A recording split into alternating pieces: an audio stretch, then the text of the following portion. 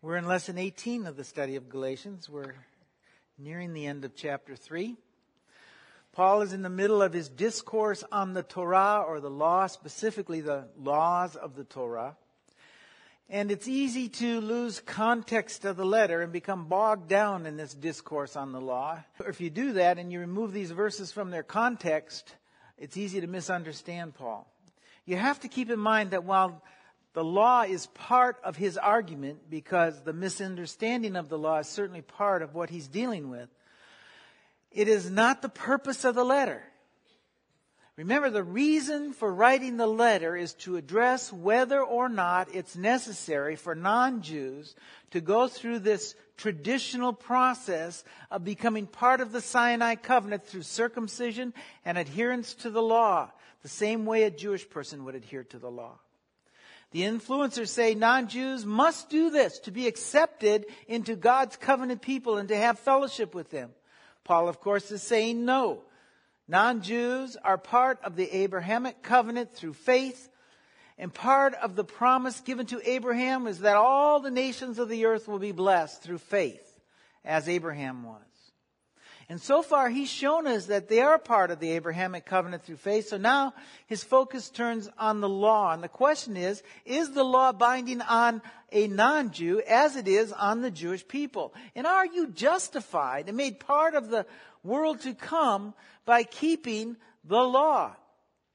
I pointed out last week that James Dunn, in his commentary on Galatians, explained that the church has read, particularly this portion of chapter 3, in a negative light. And they've used it to disparage the law. But that is not how it was intended to be read, not how Paul wrote it.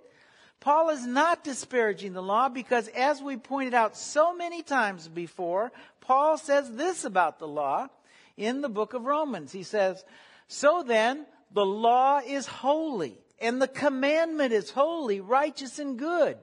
Did that which is good then become death to me? By no means.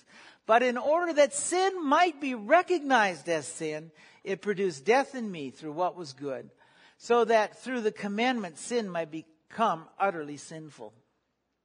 Paul tells us that the law is holy, righteous, and good. So it would seem to me anyway that we must read this passage, chapter 3, as treating the law in the same positive light, being holy, righteous, and good.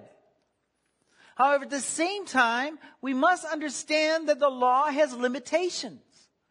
The law is what it is, and where we err is when we ascribe to it purposes for which it was not intended. When we apply portions of it to people for which it was not intended. However, as I said, that is not how the church, for the most part, has understood Paul's words. We take them out of context, we make them part of a topical sermon, and totally misunderstand what he's saying. So let's begin this week with verse 19. And it says, "Then why the law? Because it was added in response to transgressions until the seed should come to whom the promise has been made. It was mandated through angels in the hand of an intermediary. An intermediary, however, is not just between one, but God is one." And so Paul tells us why the law was given. It was given because of transgression. The law was not given to produce transgression. It didn't need to do that because the whole world was transgressing the laws of God in ignorance before the Torah was given.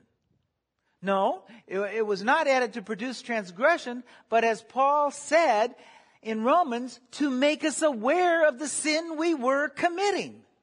Men sinned long before the law was given. If we look at the law, it says, love your neighbor as yourself. Right? If we look at Genesis chapter 6, it says, "Now the earth was corrupt in God's sight. It was full of violence, and God saw how corrupt the earth had become, for all the people on the earth had corrupted their ways." So the earth was full of violence. In other words, the strong taking advantage of the weak. So to love one's neighbor was not on the to-do list for most people. As the text says, the world was corrupt. Those who took advantage of the weak more than likely justified their violence and thought it was okay. It's just the way of the world. So God gives Israel the law. And the law tells us that it is a sin to treat your neighbor badly. So the transgression was nothing new. The law just made it plain that it was sin and unacceptable to God. With the knowledge that you're treating your neighbor badly was sin, then it became utterly sinful in that you no longer did it in ignorance. But now you knew you were doing bad, right? The law made sin recognizable. The other purpose was to show how God was going to deal with sin, with the sins of men. We know how he dealt it in Noah's day. He brought about a flood. He gave the world the bath it deserved. After, though, he gives the Torah. Then God deals with sin differently. The Torah tells us that if one sins unintentionally, he must offer an animal, a sin offering, without blemish. And so God says a pure life, an animal without blemish, must be taken to atone for sin, pointing the way to Yeshua's life given as atonement for the sins of the world. Then it says it was given by angels through the hand of a mediator. Of course, who we know was Moses, right? Now people use this phrase to teach that the law is inferior because it was given by angels and mediated by Moses. That's ridiculous. I can tell you that no Jewish person or influencer in the first century would have taken that statement in a negative light. God sent his angels and gave his law to Moses, the humblest man on the face of the earth. For the Jewish people, the most loved and respected man in the whole of the Torah was Moses. The law was given by angels, God's messengers. That's something to be celebrated. Not a disparaging statement, right? Angels in the Bible are God's messengers. They declare his holiness day and night. They see his face. The seraphim are about the throne of God. Right? As an example, think about it. If you were visited by an angel tonight and he gave you a message from God, would you think that that experience was special? Of course you would. And that's how Paul expects us to see this statement. Right? Listen to some of the things that are said of angels. Psalm 103 verse 20 says, "Praise the Lord, you his angels, you mighty ones who do his bidding and obey his word. Praise the Lord, all heavenly hosts, you his servants who do his will." You see, they're the mighty ones. And notice it says who obey his word. They're his servants who do his will. When they give his word, it is as if God spoke it himself. Here, listen to Psalm 91, verse 11. It says, "For he will command his angels concerning you to guard you in all your ways. They will lift you up in their hands so that you will not strike your foot against a stone." The angels are guardians sent by God to minister. And to minister to Messiah. Remember, this is one of the phrases the devil used against Messiah. Let's read another passage about the angels. Revelations chapter 5. "Then I looked and I heard the voice of many angels numbering thousands upon thousands and 10,000s times 10,000s. They encircled the throne and the living creatures and the elders. In a loud voice they sang, 'Worthy is the Lamb who was slain to receive power, wealth, wisdom, strength, honor, glory, and praise.'" The point being that the giving of the law by angels was a huge thing. It was a positive thing. It's sad, though, that often that those in the church, when they read this, they see it as God laying a trap for Israel, like I said last week. God's laying a trap for Israel by giving them the law.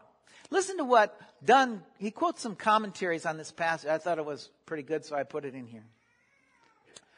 He says, "However, the reference to angels, taken in conjunction with the typically negative understanding of the previous clauses, has made it possible to read the final clause even in more negative terms. a categorical denial of the divine origin of the Torah. That was written by Drain. The law is a product of demonic angelic powers, written by Hubner, and on the way to a Gnostic understanding of the law. You see, you read this and you wonder, what Bible are these guys reading? Right? They actually say it's a denial of the divine origin of the Torah. Have they ever written that the 10 words were written by the finger of God? How can what is holy, righteous, and good, as Paul says of it, be the product of demons? Now, granted, these are exceptional statements, and I doubt whether you're going to hear the average pastor of today say anything like this. These are exceptional statements, but I want to say that the negativity of these statements is not out of the norm. While you may not hear a person say that law was a product of demons, it is exactly the way a lot of Christians treat the law. You tell Christians that you're keeping the Sabbath, and they act as if you just consigned yourself to hell with the demons. Right? They may not say it, but that's the way they think of it. Paul is not disparaging the Torah, nor is he denying its divine origin. The Torah is God's righteous standards. The problem comes when you use the Torah for something that it was not intended for. Right? Take my little Honda convertible. It's a really nice car. It's a good car. It's a fun car. It gets me where I want to go. It gets good mileage. But if I try to drive it into the lake to go fishing, I'm going to have a problem. Because it wasn't designed to be a boat. Right? Well, that's what Paul is saying. The Torah is holy, righteous, and good if you use it for the purpose that God intended it for. Right? That's how he opened this whole statement. Listen to verse 1 of chapter 3. You foolish Galatians, who has bewitched you? Before your very eyes, Messiah was clearly portrayed as crucified. I would like to learn from you just one thing. Did you receive the Spirit by observing the law or by believing what you heard? Are you so foolish? After beginning in the Spirit, you're now trying to attain your goal by human effort? Paul is not disparaging the Torah. He's not lessening the value of the Torah. He's merely explaining that they were using the Torah for something that it was not intended to be used for. The law was not given for justification. If it had been, as Paul said, Messiah wouldn't have had to come. The law was given to make you aware of sin and to lead you to the remedy for that sin, so that you might have your years of life on this earth, a life that's pleasing to God. Messiah sets you free from the bondage of sin so that you can live for God. But that living for God brings you right back to the Torah, because the Torah is God's instruction for obedience in this life. Paul is not disparaging the Torah. He's giving it the honor it deserves. He's saying God did not just give his Torah to anyone to deliver. No, he gave it to the angels that attend him day and night to deliver. He did not just give it to any man to mediate. He gave it to Moses, the humblest man on the face of the earth. So humble that none of himself remains, but only the words of God. Sadly, though, the mediation was then passed to other men who weren't so humble. And this is the problem that Paul's facing. You see, the Torah, the law, is holy, but men aren't holy. So the law mediated by men can be twisted. God's law should be mediated by God, by the Spirit of God. Living by the law should be done by living by the Spirit of God, which you receive not through the law, but through the promise. The law is the promise that was given by God. The promise brings life. Listen to what Paul says next. Is against law. The law then is against the promises of God, far be it. For if there had been a law given which had the power to bring life, most assuredly righteousness would have been from the law. I want to read Dunn's commentary again on this passage because he really captures the essence of what I'm trying to say. He does it much better. Is the law then against the promises of God? A fair question. But Paul replies in his usual indignant rebuttal of his own rhetorical question, not at all. The response indicates clearly that Paul would deny the very antithesis between the law and the promise, which so many infer from verse 20. On the contrary, the role of the law is consistent with, integrated into that of the promise. Again, Paul is explaining the purpose of the law by itself. And when viewed and used properly, it is not opposed to the promise. The law was given to aid and bring about the promise. The promise was given first, then the law given as an aid to bring about the promise. The influencers have got the cart before the horse. They're teaching that the promise is contingent upon the law, rather than the law being an integral part of the promise. The law is part of the promise as it speaks of how God will justify men so that they can have life with Him through the Messiah. Paul says in Romans chapter 10 that Messiah is the goal of the law, or if I say it as David Stern says, the goal or the target at which the law aims is the Messiah. Justification that the Torah teaches of is found in the redemption that the Messiah brings. The Torah doesn't speak of eternal life for obeying its precepts, but the Torah speaks of living life to the fullest in the kingdom of God on earth, right? Now, it speaks of living a life by the principles so God can bless you and dwell among His people on earth. So Paul says it doesn't have the power to bring eternal life. The only way to ensure life in the world to come is to be justified before God, and the only way to be justified is through the redemption of Messiah Yeshua. The law, while it did not bring about justification, pointed to the one who would. It was the goal of the law to lead you to Messiah and to redemption. So, if I say the law was given so that God could come here and dwell with His people in this life, the promise of and the redemption through Messiah was given so that you could go dwell with God in His kingdom.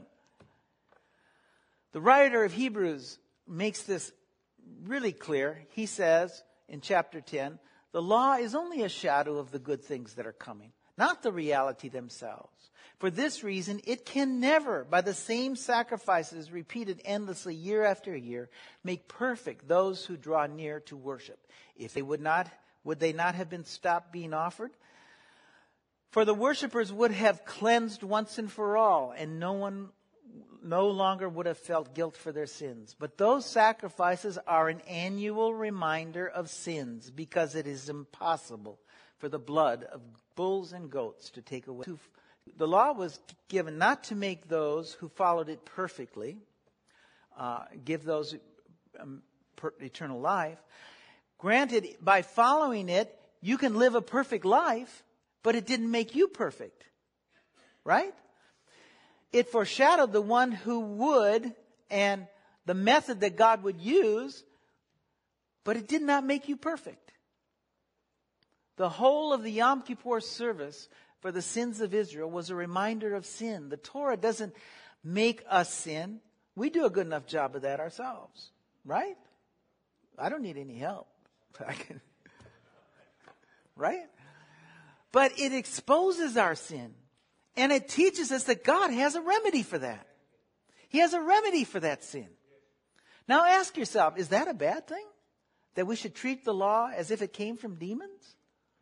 Absolutely not. The law then serves as a teaching to teach you to walk through life in a manner pleasing to God. Faith in the promised Messiah gives you life in the world to come.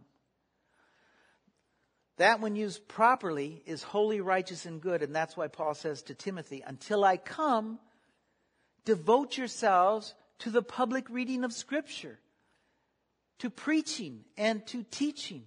The public reading of Scripture was done on the Sabbath day in the synagogues, and Paul tells them, devote yourselves to it. Remember that when he says Scripture, he's talking about the Torah and the prophets, because the Gospels aren't even written yet. Again, he says to Timothy, all Scripture is God-breathed and useful for teaching, rebuking, correcting, and training in righteousness, so the man of God may be thoroughly equipped for every good work. These are not the words of a man who does not value the Torah. These are the words of a man who knows the true purpose of the law, to strengthen your faith in the Messiah and to keep your walk on the true path God would have for you, to teach you of what is good so that you may perform every good work. John was a man who understood the value and the purpose of the law. He says this in 1 John chapter 3, but we know that when Messiah appears, we shall be like him, for we shall see him as he is. Everyone who has this hope in him purifies himself just as he is pure. We're justified in Messiah through our hope, through our trust in him. We're purified, justified, and when he appears, we're going to be like him. Notice what he says next. Everyone who sins breaks the law. In fact, sin is lawlessness. But you know that he appeared so that he might take away our sins, and in him is no sin. No one who lives in him keeps on sinning, and no one who continues to sin has either seen him or known him. Sin is lawlessness, the absence of the law in one's life. Understand that those in the church promoting and allowing gross sin don't know the Messiah, nor have they ever. If they had seen him, they would have fell down at the sight of him and repented for their sin. They would have got up and gone away so ashamed of their sin that they would have gone away and sinned no more. I'll tell you something else. Those pastors and theologians who are calling gross sin okay may have gone to the finest cemetery, but I'm telling you they're on their way to a permanent if they don't repent. When you see those who have sat in the pew next to you leave to go to orthodoxy, the truth is they never knew Yeshua. When you see people leave the faith, they never knew him. Those who get caught up in adultery never knew him. Let's read on. He says this, dear children, don't let anyone lead you astray. He who does what is right is righteous, just as he is righteous. He who does what is sinful is of the devil, because the devil has been sinning from the beginning. The reason the Son of God appeared was to destroy the devil's work. No one who is born of God will continue to sin, because God's seed remains in him. He cannot go on sinning because he has been born of God. This is how we know we are the children of who the children of God are and who the children of the devil are. Anyone who does not do what is right is not a child of God, nor is anyone who does not love his brother. So the law is holy, righteous, and good, and following it will make your life holy, righteous, and good, but it was not given to make you holy, righteous, and good. Messiah Yeshua was given to make you holy, righteous, and good.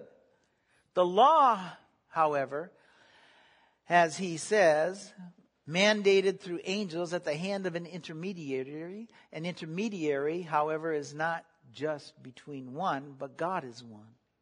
You see, the law is not faulty. It was not the words of the law that was faulty, but it was the mediation that was faulty. And we can see this in the words of Yeshua. Listen to the words of Yeshua on the Sermon on the Mount. It has been said, anyone who divorces his wife must give her a certificate of divorce. But I tell you that anyone who divorces his wife except for marital unfaithfulness causes her to become an adulteress. And anyone who marries a divorced woman commits adultery. Yeshua says, it has been said that you can give your wife a certificate of divorce. Not only has it been said, it's been written. Deuteronomy chapter 24 says, if a man marries a woman who becomes displeasing to him because he finds something indecent about her, and he writes her a certificate of divorce and gives it to her and sends her from his house, and if she leaves his house and becomes the wife of another man. You see, it was acceptable to give your wife a certificate of divorce. The problem was, some of the rabbis determined that you could do it for something as simple as burning dinner. That's displeasing to you, right? Yeshua says, only in the case of adultery can he send her away. You see, the mediation of the law is what was faulty. So, The contrast here is not the law is bad and faith in Messiah is good. That's not the contrast. That is not what Paul is teaching. Paul is teaching that the Torah is holy, righteous, and good, and it will keep you from sin and will teach you of the Redeemer. But the promise is better in that it was spoken by God and it was given first and cannot be set aside. Not only that, it had no mediation involved. God spoke it personally with no ifs, ands, or buts, so it's a done deal. He added no ifs. He did not ask anyone if it was okay. He just spoke it. And from the day he promised Abraham, through your seed, all the nations of the earth will be blessed. It was yes and amen. And you're sitting here in the pews today because it is yes and amen. Amen. Galatians 3:22 says, but Scripture declares that the whole world is a prisoner of sin, so that what was promised, being given through faith in Yeshua, might be given to those who believe. Again, the law shows that the whole world is sinful and prisoners of that sin. The law didn't make you a prisoner. You did that. The law just exposed your sin. The law didn't make you a prisoner of sin. You made yourself a prisoner of sin. The law teaches of the one who can set you free from prison. The promise spoken before the law, that the law and that the law is an integral part of, releases you from that prison. But without the promised Messiah and the Spirit of God, we remain prisoners of sin. So much a prisoner that those who know the law exposes sin are continually redefining what God meant just to justify their sin and relieve their guilt. And that is where we see the church today, redefining the law and thereby redefining God to fit into their sinful lives. Well, the fact is, God left their building long ago. He left because he won't tolerate sin. He'll forgive sin, but he won't tolerate sin.